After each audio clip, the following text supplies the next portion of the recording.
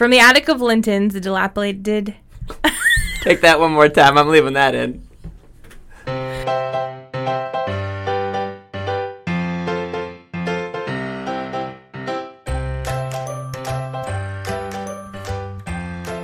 Hi everyone, welcome to episode 268 of the Professional Book Nerds Podcast, presented by Overdrive. This is Adam, that's Jill. Hi Jill. Hi. Okay, so this is going to be our October books.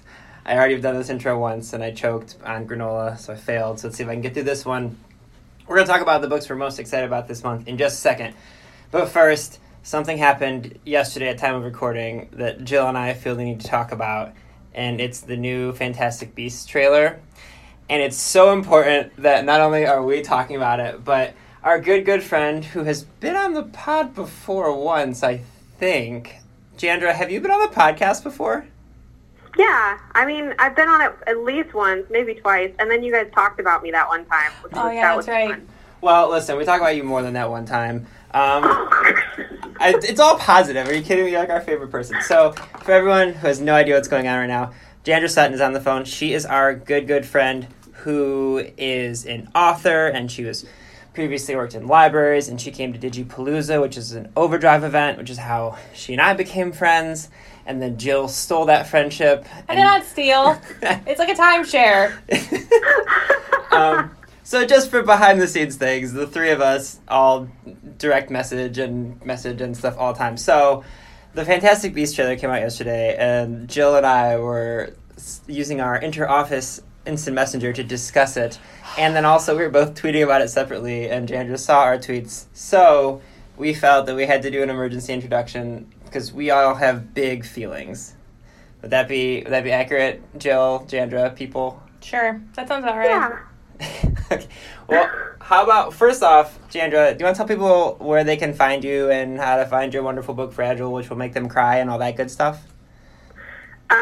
Sure. I'm on pretty much every platform, and my username is always @Jandra Lee, and it's like Sandra, but with a J, if you can't spell.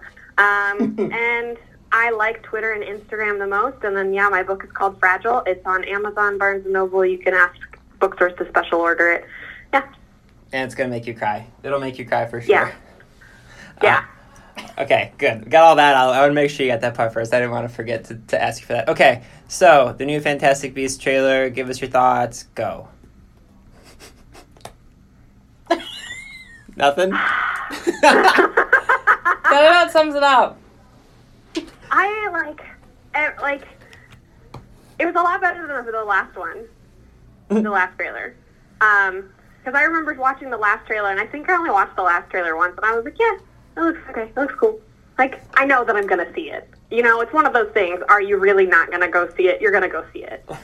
There are things that I'm excited about, but then there are the same things that I'm excited about. I'm like, I think Jill kind of touched on some of it on Twitter. Nagini, like, that's a big reveal. It's an exciting reveal, but then it's also like, wait, what? Okay, you just did I think you just compliment sandwiched a trailer, which, good job. I think you might have different thoughts on the Nagini thing than we do, and Jill looks like she's about to... I would not call the Nagini reveal exciting. I mean, I was excited. Like I told you guys, I'm excited about Nagini because I want there to be female villains in the Harry Potter universe. So Sure. For me, I'm like, yes, give us all of them. We don't just want, like, bald white guys or guys with bleach blonde white hair that's eventually going to be bald because it's going to fall out. Like, you know, give us more. We want more bad characters. I like villains, so, like, that's my thing. I've always liked villains. This is why we get along so well. Yeah. But like, I do understand why people are just like, wait, hold on. Like, this is a very, I don't know, like, it could have, like, why didn't we know this before? And there's a whole lot of other questionable issues that I've seen people talking about on Twitter, and, like, yeah. That's where I fall our yes, both of those, both the why did we not know this before, and the, you know, because we live in this world where JK has this tendency to release all of this additional information later and then act as if it has always been part of canon, and it makes you question everything you had previously known. And part of it I have found, sort of looking back on all of it last night, you know, there was the reveal years ago that Dumbledore is actually gay, and then there's all of the things with the new school, like the American schools, and she got into some trouble with co-opting, you know, Native American stuff, and now we have this Asian woman, Nagini, who turns into a pet and is owned by, like, a white guy, and a lot of my issues with it is that this new information that comes later is affecting marginalized individuals, and there doesn't seem to be a lot of thought put into that element when this news just kind of, like, drops. Like, it's just like, oh, this is what it is. It's always been that way. You just didn't know it, and I'm not a fan. Yeah. Yeah. I think for me, like, there's part of it that I'm like, okay, I get it. I'm an author. There are definitely things in my books and in my universes. Like, most people don't know that all of my books take place in the same universe. Even though they're not actually connected by storyline at all. Like, they're drastically different, but there's always one tie-in. So there are definitely things that, like, don't make it into the books, like, that as you're developing a plot and a story. I can see that, but at the same time, you're right. It's like, these are, one, they're a little convenient to just, like, pop up. And it's like, okay, well, did you really have this thought 20 years ago? Right. Or are you just trying to expand this universe? And then two, at what cost? Right. You know?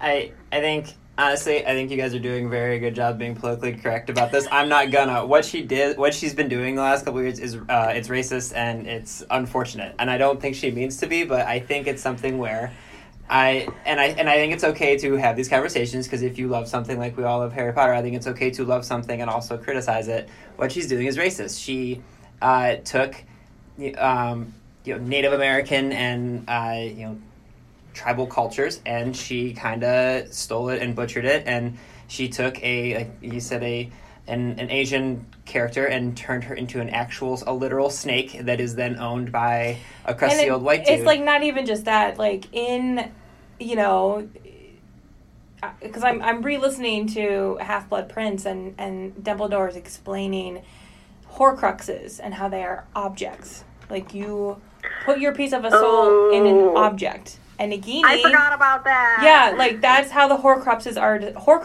are described as objects. And Nagini is one of the Horcruxes, and so you're now saying Harry that... was too, technically. Well, yes, no, and for sure, and that is, like, obviously, like, another conversation to have, but that was an unintentional one. So, you're telling me that Voldemort intentionally turned a woman turned into a snake into a Horcrux. No, you know what I mean? Yeah, I think sometimes she puts stuff into the stories after the fact to remain. This is going to sound really catty about an author who has created the thing that I love more than, like, anything on earth, but I think she adds stuff into the story to kind of remain part of societal conversations, which I think is unfortunate. Like, say, and only doing it in a way that is convenient for. It's not going to prevent them from, like, making money or things. So, like, Dumbledore is gay or has a homosexual relationship, but we're not going to show it on screen, but we are going to talk about it.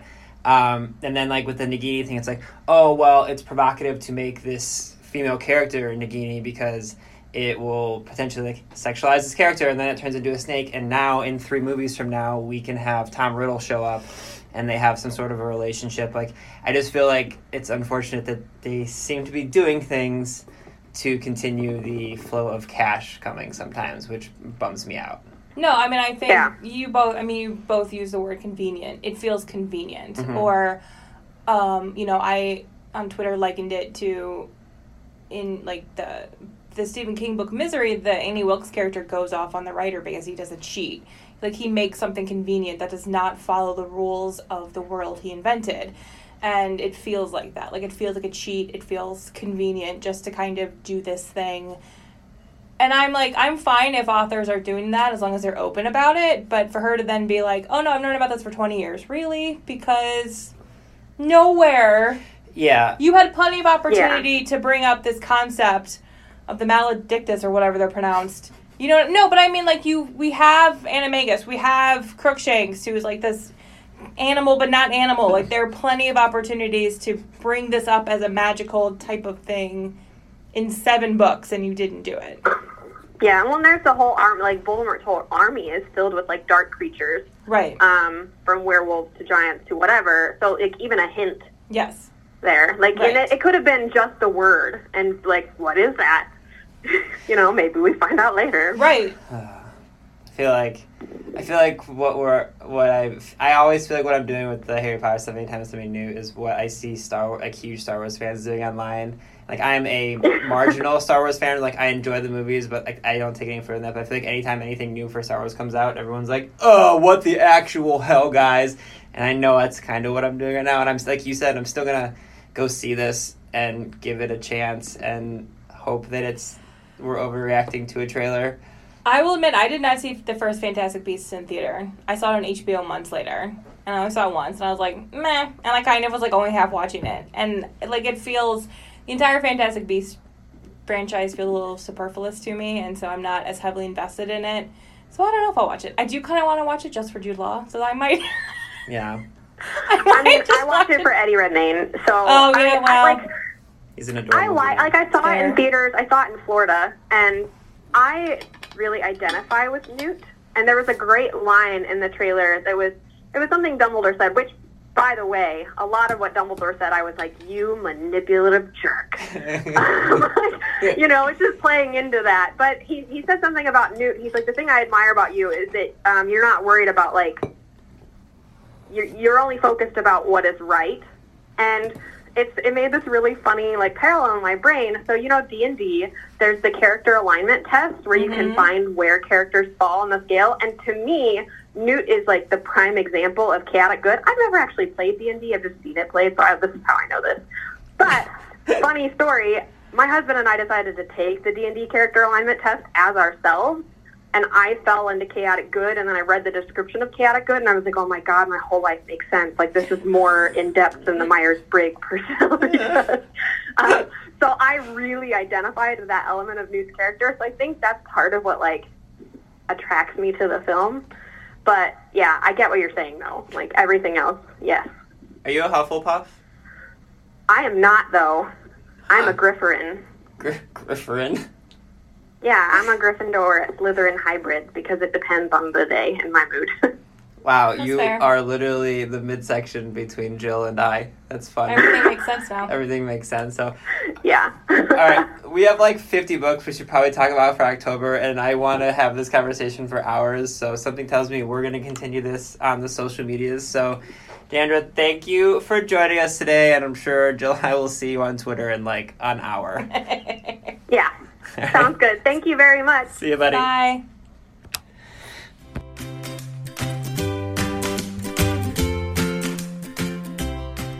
All right, hi again, everybody. Hope you guys enjoyed our intro with our good buddy Jandra. We couldn't not talk about all the thoughts we had on Fantastic Beasts. So many thoughts. So as we mentioned, we're going to do October books now. So for new listeners, because we have a whole bunch of those, do you want to tell people what that means? Sure. First, I'm going to tell them where to find us. We didn't. We didn't do that yet. Good. So we have had a bunch of new listeners. So for those of you who are new, welcome. You can find our website at professionalbooknerds.com, and from there you can get to all of our social links. We are on Twitter and Instagram at ProBookNerds, and you can email us at professionalbooknerds@overdrive.com, and I imagine that we will be getting many emails after our Harry Potter thing. So, Oh, yeah, I didn't even think about that. welcome to podcasting. I always forget that, like... So that's where you can find us to let us know your thoughts on our thoughts. We do read on them Harry all. Potter, and we do read them all. I forgot about the fact that we get a bunch of... with a larger audience comes larger thoughts, which is okay. So... All right, talk about October books. Every month, Adam and I look ahead to the books we are looking forward to that are coming up in the upcoming month. So this month we will be looking at October. We do not share our lists in advance with each other. Sometimes we end up with repeats, but sometimes we don't. How many do you have?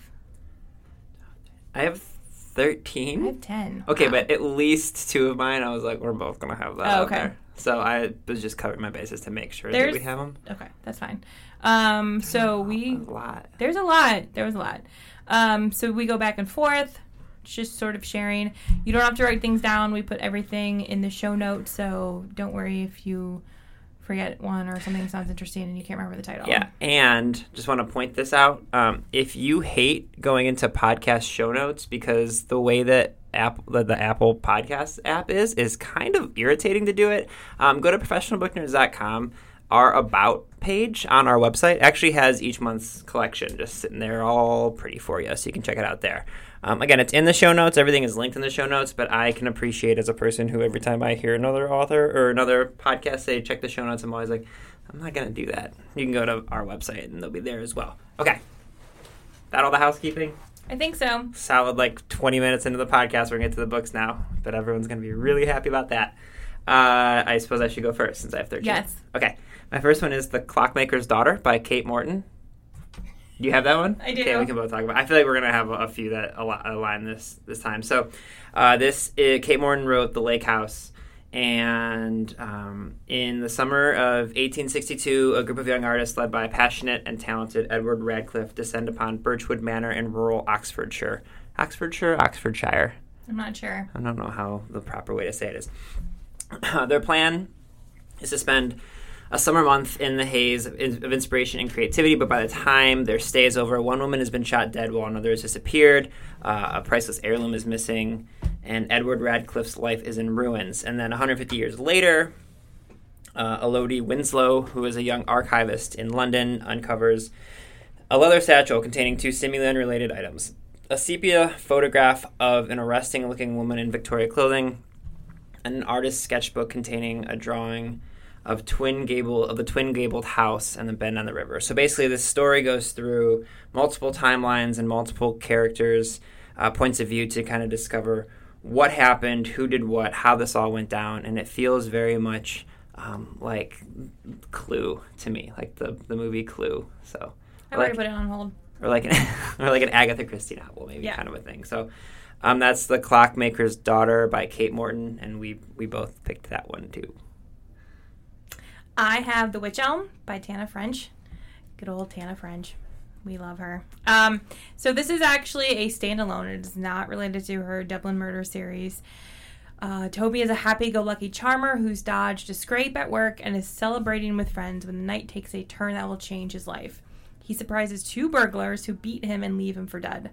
Struggling to recover from his injuries, beginning to understand that he might never be the same again, he takes refuge at his family's ancestral home to care for his dying uncle, Hugo. Then a skull is found in the trunk of an elm tree in the garden, and as detectives close in, Toby is forced to face the possibility that his past may not be what he has always believed. So I have an advanced copy of this, and it's really good. In some ways, the scrape that is described it reminds me a little bit of The Goldfinch by Donna Tartt, and so if you are a fan of that, I think you'd like this one as well, like the overall story of where this is going. And of course it's Tana French, and she's just fabulous. All right, so my next one is called Muse of Nightmares by Laini Taylor. This is the follow-up to Strange the Dreamer. It's a fantasy novel. It's like a fairy tale that she was on an episode with Naomi Novik and Rena Rosner talking about fairy tales with me a couple weeks ago. That was absolutely super fun. When I first met Laini, this is how I know that I'm like getting more comfortable interacting with authors that I've adored for so long, because the first thing I said to her was that I was mad at her because the first book, Strange the Dreamer, wasn't meant to be, she didn't think it was going to be a 2-part book, and so then she realized there was a whole lot more story she wanted to tell, so it's set up like a singular story the whole time, and then at the end it ends on a ridiculous cliffhanger, and I was very mad at her because I was not ready for that. It's this world, it's all about this world where there are certain characters, mainly this Strange the Dreamer, who can like exist in his dream world, and he can interact with people that are sort of like gods and goddesses that are sort of attached to their world, and they're sort of not. And the whole first book is about how they are affecting people's lives and how Strange can help the people that they're affecting, but also this connection that he's formed with these gods. And then I don't want to say how the second book is going to begin, but the first book kind of ends in a situation where it feels like there's a coming together of the gods and the non-gods and what's going to happen. So can't wait to read it. The cover is beautiful, and Lainey is wonderful. So that's Muse of Nightmares. So my next book is The Library Book by Susan Orlean. Susan, of course, was on our podcast, I believe, last year, and she talked a little bit about this book, which is about libraries and sort of her love for libraries, but also specifically a fire that happened at the Los Angeles Public Library in the 1980s and kind of ravished the entire thing, consumed 400,000 books, damaged 700,000, and Susan kind of goes looking for maybe to find out what happened, while also talking a little bit about libraries in general. Overdrive makes an appearance in the book. Mm-hmm. So I'm very excited for this. Yeah, so Susan is also a Clevelander, which is wonderful, and I will say just like a really fun behind-the-scenes story. I did a Reddit AMA last week for Read an eBook Day, and like it got me thinking about all about like how things work at our office and stories that people never get to see. So our CEO, Steve Potash, is just like the most vibrant, energetic, creative human being on the planet, and he's so like he's just high energy and he's always go, go, go, and but then he sometimes, like, he'll just come up to a random person on, like, a random day. He's in the office, and he'll be like, check out this cool thing that happened. Almost like we're a company of 10 people as opposed to the massive amount of people that do work here. And all this is to say is that when we were at Book Expo America, Susan gave Steve, our CEO, a copy of this book and showed him the part about Overdrive. And it was this moment where, like, you could see this man who's created this company, like, 32 years ago, like, was, like, really, he just was, like, quietly, like very like introspective, like looking back at everything that he basically created from the ground up, and it was just this really cool moment of him being like, "This is really, really special." So Susan appreciating us is wonderful, but the book as a whole, right? Definitely got to check it out. So agreed. Okay, that was just a little trip down emotion lane. My next book is "Killing Commendatore" by Haruki Murakami. No, you don't have this one? I almost, but I All did right. not. Whew. Okay. So this is from the author of 1Q, or is it 1Q84? His other book. Not important. I believe it's one. I think it's 1Q84. It's either that. Or I always say IQ84, but I think it's one. Yeah. So this particular book features a 30-something-year-old portrait painter in Tokyo who is abandoned by his wife and finds himself holed up in a mountain home of a famous artist. When he discovers a previously unseen painting in the attic, he unintentionally opens a circle of mysterious circumstances. To close it, he must complete a journey that involves a mysterious ringing bell, a 2-foot-high physical manifestation of an idea, a dapper businessman who lives across the valley, a precocious 13-year-old girl, a Nazi assassination attempt during World War II in Vienna, a pit in the woods behind the artist's home, and an underworld haunted by double metaphors. So this is magical realism, kind of at its finest. And I'm very, very excited for it. So that's called Killing Commendatore by Haruki Murakami. I have All You Can Ever Know by Nicole Chung. So Nicole was born, it's a memoir, as a start. Nicole was born severely premature to Korean parents who put her up for adoption, and she was raised by a white family. And from her childhood, she always heard the story of her adoption as a comforting, prepackaged myth. She believed that her biological parents had made the ultimate sacrifice in the hope of giving her a better life, and that, you know, she would be forever, you know, happy living with this this white family and better life and all that stuff. Okay. But then as she grew up, facing prejudices that her adoptive family couldn't see and trying to find her identity as an Asian American, she started to become curious about her biological family and decided to go search for them and find out the truth of her birth and the people who gave her up.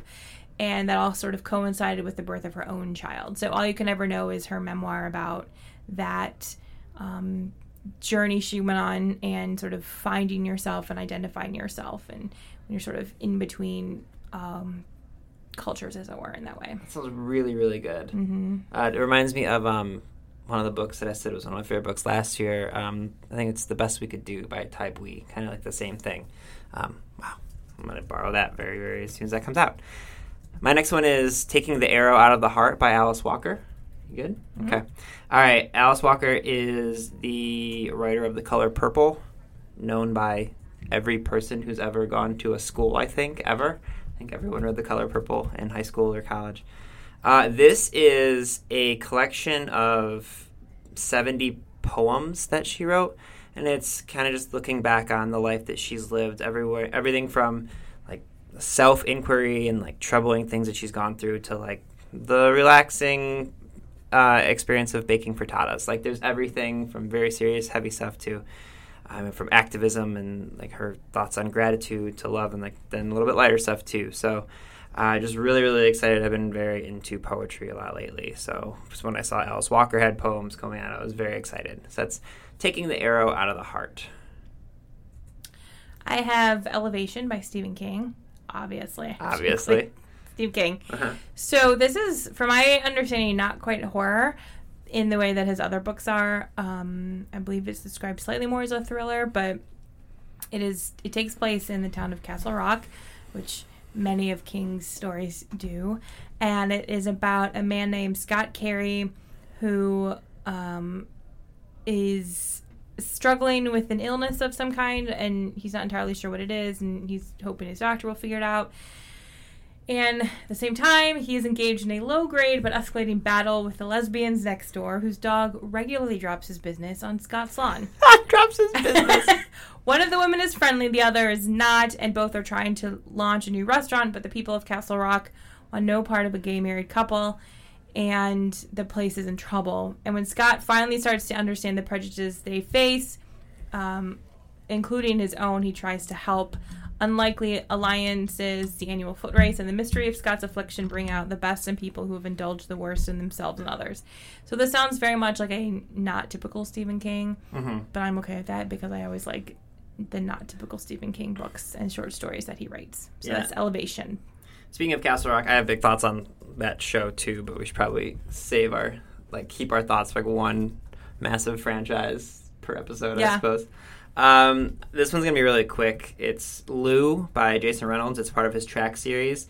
I have recommended Ghost, Patina, and Sunny, and I will now recommend Lou, which is the next one. Jason is writing these books that are all about these young kids who are growing up in sometimes not the greatest neighborhoods, and they are joining this track team, and how they came together and what their story is. And it's just, his writing is just second to none. Jason Reynolds is crazy, crazy talented. So that's Lou, L-U, by Jason Reynolds. I'm not going to go too much into this because I talked about it in our young adult anthologies book episode. But Don't Call Me Crazy, edited by Kelly Jensen, is out in October. This is the YA anthology about dealing with mental illness, and it has some pretty big names attached to it, like Kristen Bell and Nancy Kerrigan and other writers. So, yeah, again, if you want to know more about it, you can go back to our YA anthology episode, but Don't Call Me Crazy is out in October. Do you have the Nick Offerman, Megan Mullally book on your list? I do not, because I figured you were putting it on. Yep. Okay, so Nick Offerman and Megan Mullally wrote a book together called The Greatest Love Story Ever Told, an oral history, which, if you're familiar with them, is a hilarious pun. They have a very, public, adorable relationship. Everyone seemingly loves Nick Offerman and Megan Mullally. Mullally. I think Mullally, but I'm not entirely sure. Oh, no, I'm getting nervous because I love both of them, and I just realized I don't know how to say her last name properly. Nick has written about how they kind of met a few times in his previous books, but basically they got together and wrote a book all about their love story and all the adorable pictures they take on social media about them making puzzles together, and just everything about these two is fantastic. And if you are interested at all in reading this book, as I'm going to do, I can't recommend highly enough to get the audiobook. Oh, for sure. It's going to be hilarious. I'm so excited. I cannot wait. I saw Nick Offerman live in Cleveland last year, and he was just, stunningly hilarious. And everyone knows them from Parks and Rec and from... She was on Will and Grace. Thank you. I was drawing a blank. And a million other things. But, just them as people, they're so intelligent and enjoyable. Did I tell you about the time I was in a movie once? Where I was an extra in a film that was filmed here in Cleveland? So they were definitely in it. Not on the podcast, you haven't. And if we don't talk about something in front of a microphone, did it happen? So there's a movie, an independent film that came out a couple years ago called The Kings of Summer that was filmed here in Cleveland. It's actually filmed in Sugar and Falls. And I'm an extra in it. And Nick Offerman and Megan Mullally were in the film. And so one very, very hot day, I had seriously sunburned on the filming day. I was an extra in this film. And I spent the entire time standing next to Tony Hale from Arrested Development, and that sentence that you're just gonna pass by blows my mind so much. I'm not gonna. I could spend like 15 minutes I talking know. about this experience, but I was hanging out with Tony Hale. Me and my pal Tony. Me and my pal Tony for a day, and but Megan and Nick were in it. They actually. Their kids like run away for the summer, but they're parents of two different children, and so they're not like at all related. But God, it was like I'm just like standing there like this is the weirdest day ever. Because standing right in front of me are Nick Offerman and Megan Mullally, and then we all get on the same bus to go back to like the Sugar and Falls High School when filming is over. And I'm like, this is just so bizarre. So I'm in a movie. With Nick Offerman. That's some good 1 degree of separation. Right? Not even a degree. It's not even a degree of separation. You're just friends with them. That's sure, awesome. Congratulations. Sure. Thanks. This is the most tangent episode we've ever had, I think. And I'm really happy about it. 100%. What's next for you? Oh, is it my turn? It is my turn. Yeah. I'm going to go with Bitter Orange by Claire Fuller. From the attic of Linton's, the dilapidated... Take that one more time. I'm leaving that in. Thank you for providing me an intro.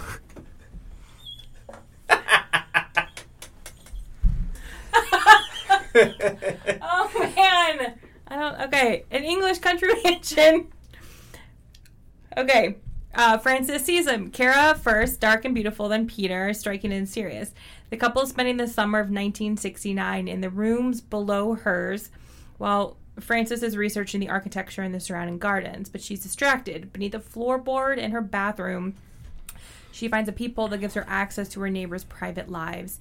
To Frances's surprise, Kara and Peter are keen to get to know her. It is the first occasion that she has had anybody to call a friend, and before long they are spending every day together, eating lavish dinners, drinking bottle after bottle of wine, and smoking cigarettes until the ash piles up on the crumbling furniture. Frances is dazzled. Man, this is a really good description. Like, just like reading. So you picked it. I know, but I'm just like, from a craft point of view. Mm-hmm. It is very good. Anyway, okay, but as the hot summer rolls lazily on, it becomes clear that not everything is right between Kara and Peter. The stories that Kara tells don't quite add up, and as Frances becomes increasingly entangled in the lies of the glamorous, hedonistic couple, the boundaries between truth and lies, right and wrong, begin to blur. Amid the decadence, a small crime brings on a bigger one, a crime so terrible that it will brand their lives forever. So that's Bitter Orange by Claire Fuller. Go read the description because I did a terrible job reading it aloud to you. You powered through. The cover is gorgeous. I've already put this on hold as well. Shocker. So, yeah. Oh, man. My next one is the Dear Evan Hansen novel, because I love me some Dear Evan Hansen. It's by Val Emick and Stephen Levinson. So, Dear Evan Hansen, ridiculous Broadway smash hit. I think it won all of the Tonys. Probably close to it. The majority of them.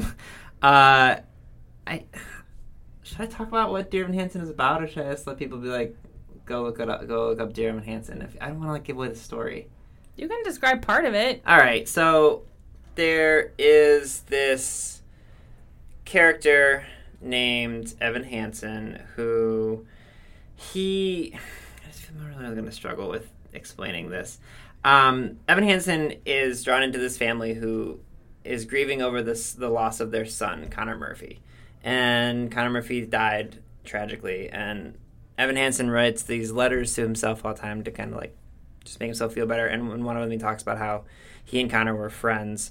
The letter was never meant to be seen by anyone. They weren't actually really that close, but everyone assumes that they were secret best friends. And now, like, he has a chance to belong in society. Like, he's always been a misfit, and now, like, he's kind of has a platform, and he has like gives this wonderful speech, and people start following him, and it's like the lie gets bigger and bigger and bigger, and like he knows that he's lying, but he also is helping people deal with loss, and so it's this really like tangled web of situations. And I'm super excited to read this. The musical is coming to Cleveland next year, and if you want to cry, just go ahead and listen to the song "You Will Be Found" by them in by Ben Platt on the soundtrack. It's wonderful. So read Dear Evan Hansen. Go see Dear Evan Hansen if it comes to you. Listen to Dear Evan Hansen. See, you did it. You described it. Poorly, but... Whatever. Yeah. It's fine. My next one is Heavy by Kiese Lehman. So Kiese is a fearless writer. He writes essays and personal stories. And in this one, Heavy, he writes eloquently and honestly about growing up a hard-headed black son to a complicated and brilliant black mother in Jackson, Mississippi. From his early experiences of sexual violence to his suspension from college to his trek to New York as a young college professor, he charts his complex relationship with his mother, grandmother, anorexia, obesity, sex, writing, and ultimately gambling. By attempting to name secrets and lies he and his mother have spent a lifetime avoiding, he asks himself, his mother, his nation, and us to confront the terrifying possibility that few in this nation actually know how to responsibly love, and even fewer want to live under the weight of actually becoming free.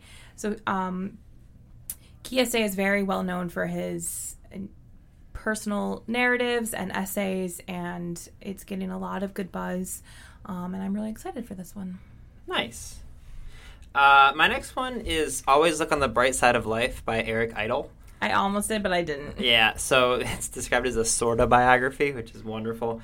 Eric Idle, if you are unfamiliar, is the founding member of Monty Python.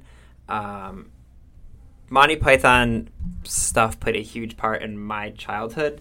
I'm 32, but I'm the youngest of 4, and all of my siblings had friends and like parents who had just awesome comedy backgrounds. Like all of my comedy stuff that I say is the greatest things, and I've talked about this a bunch, like it's like Mel Brooks and Monty Python and all of these like old like show of shows and all stuff like that. So Eric Idle goes through kind of his whole life of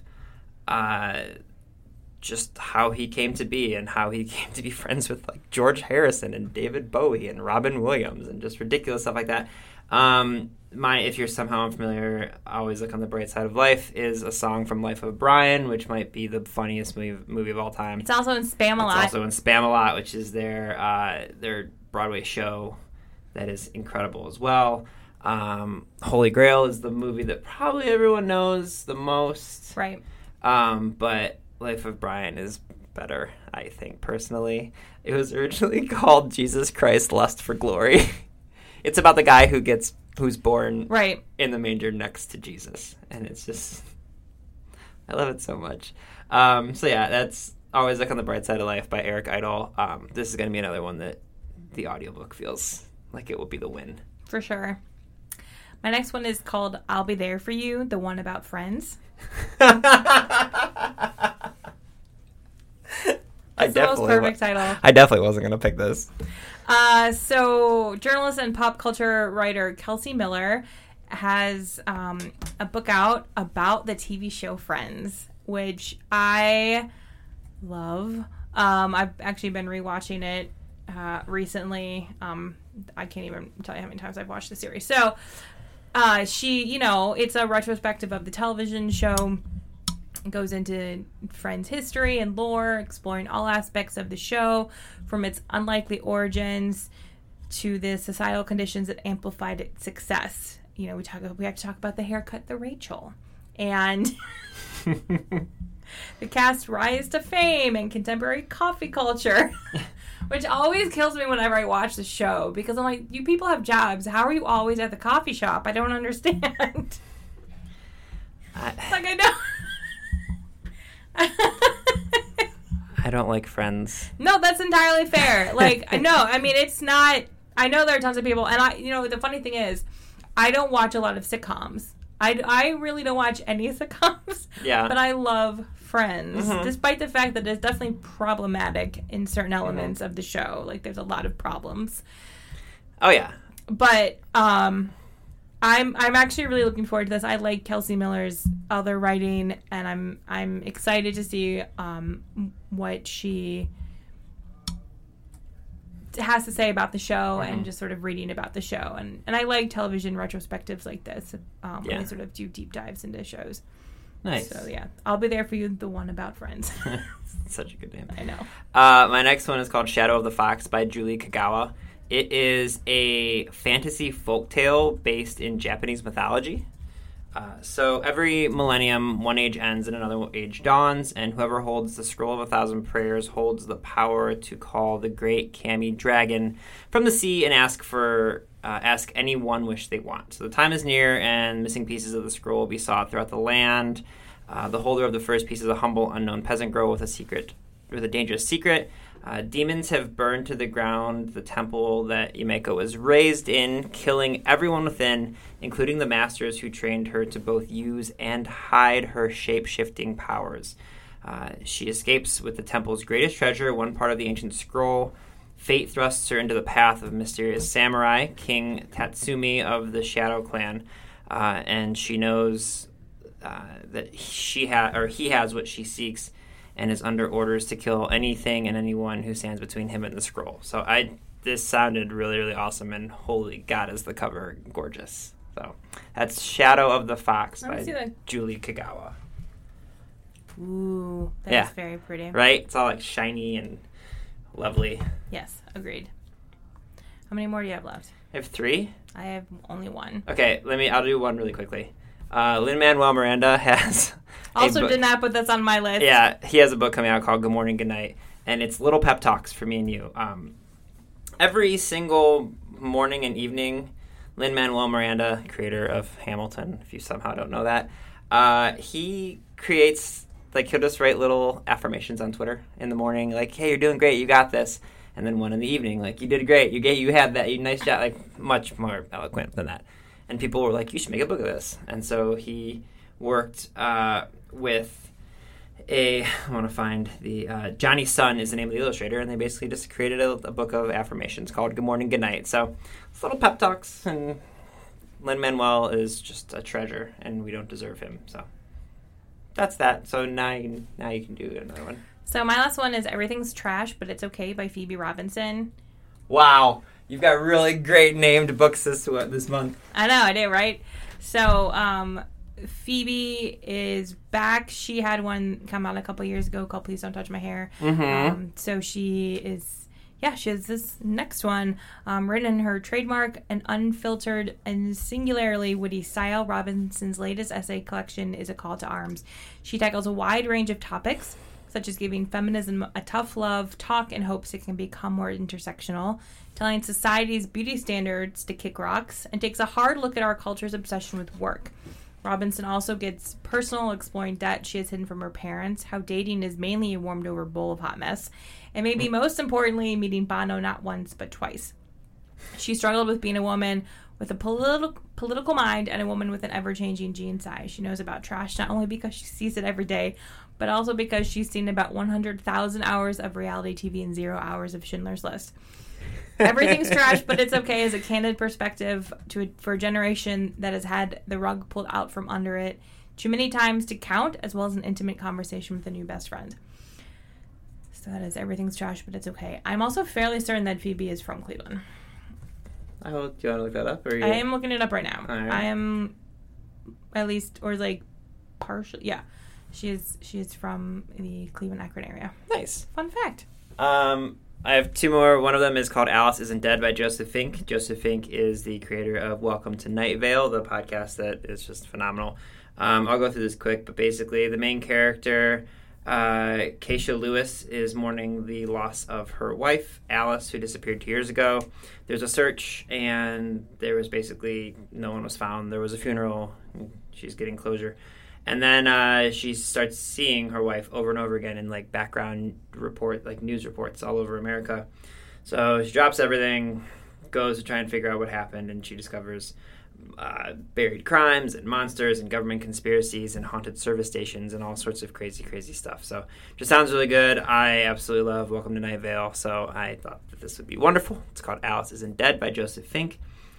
And then my last one that I want to talk about for a specific reason is Swing by Kwame Alexander and Mary Rand Hess. Kwame Alexander is a friend of the show's. He's been on he's been on once. I've talked to him a bunch of other times about stuff. And he stole my photo that I put on Twitter, or I put on Instagram yesterday for this. I took a fancy black and white and color photo.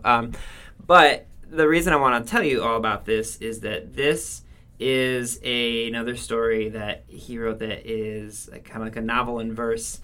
And it's basically for anyone who's struggling to find their own voice and they can't. And it's just really, really wonderful. And the cool thing is it doesn't come out till later in October. But if you go to Overdrive Libs on Twitter, we have an exclusive first listen of it. So we actually have the first 25 minutes of the audiobook, and it's read by Kwame and Mary, which is really, really cool. So go check that out on Twitter. The novel is called Swing. It's beautiful. I'm really excited to dive into it myself. So Kwame is amazing.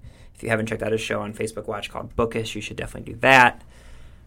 So those are all of our October books and our thoughts on Fantastic Beasts and background stories about all sorts of stuff. You guys got a whole big thing here. Yeah. So this comes out Thursday. Also be sure to check out, we'll have a bonus episode for you on Saturday all about the Big Library Read program. Is there anything else you can think that people need to know about? Okay. I think that's everything. All right. This turned out to be longer than we were expecting.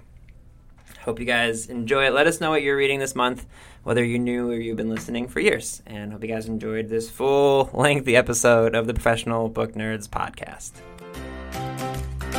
Readers can sample and borrow the titles mentioned in today's episode from Overdrive.com, and our library friends can add these titles to their collections and marketplace.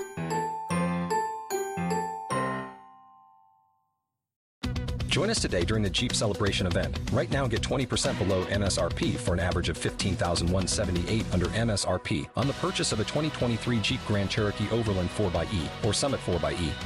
Not compatible with lease offers or with any other consumer incentive offers. $15,178 average based on 20% below average MSRP from all 2023 Grand Cherokee Overland 4xE and Summit 4xE models in dealer stock. Residency restrictions apply. Take retail delivery from dealer stock by 4/1. Jeep is a registered trademark.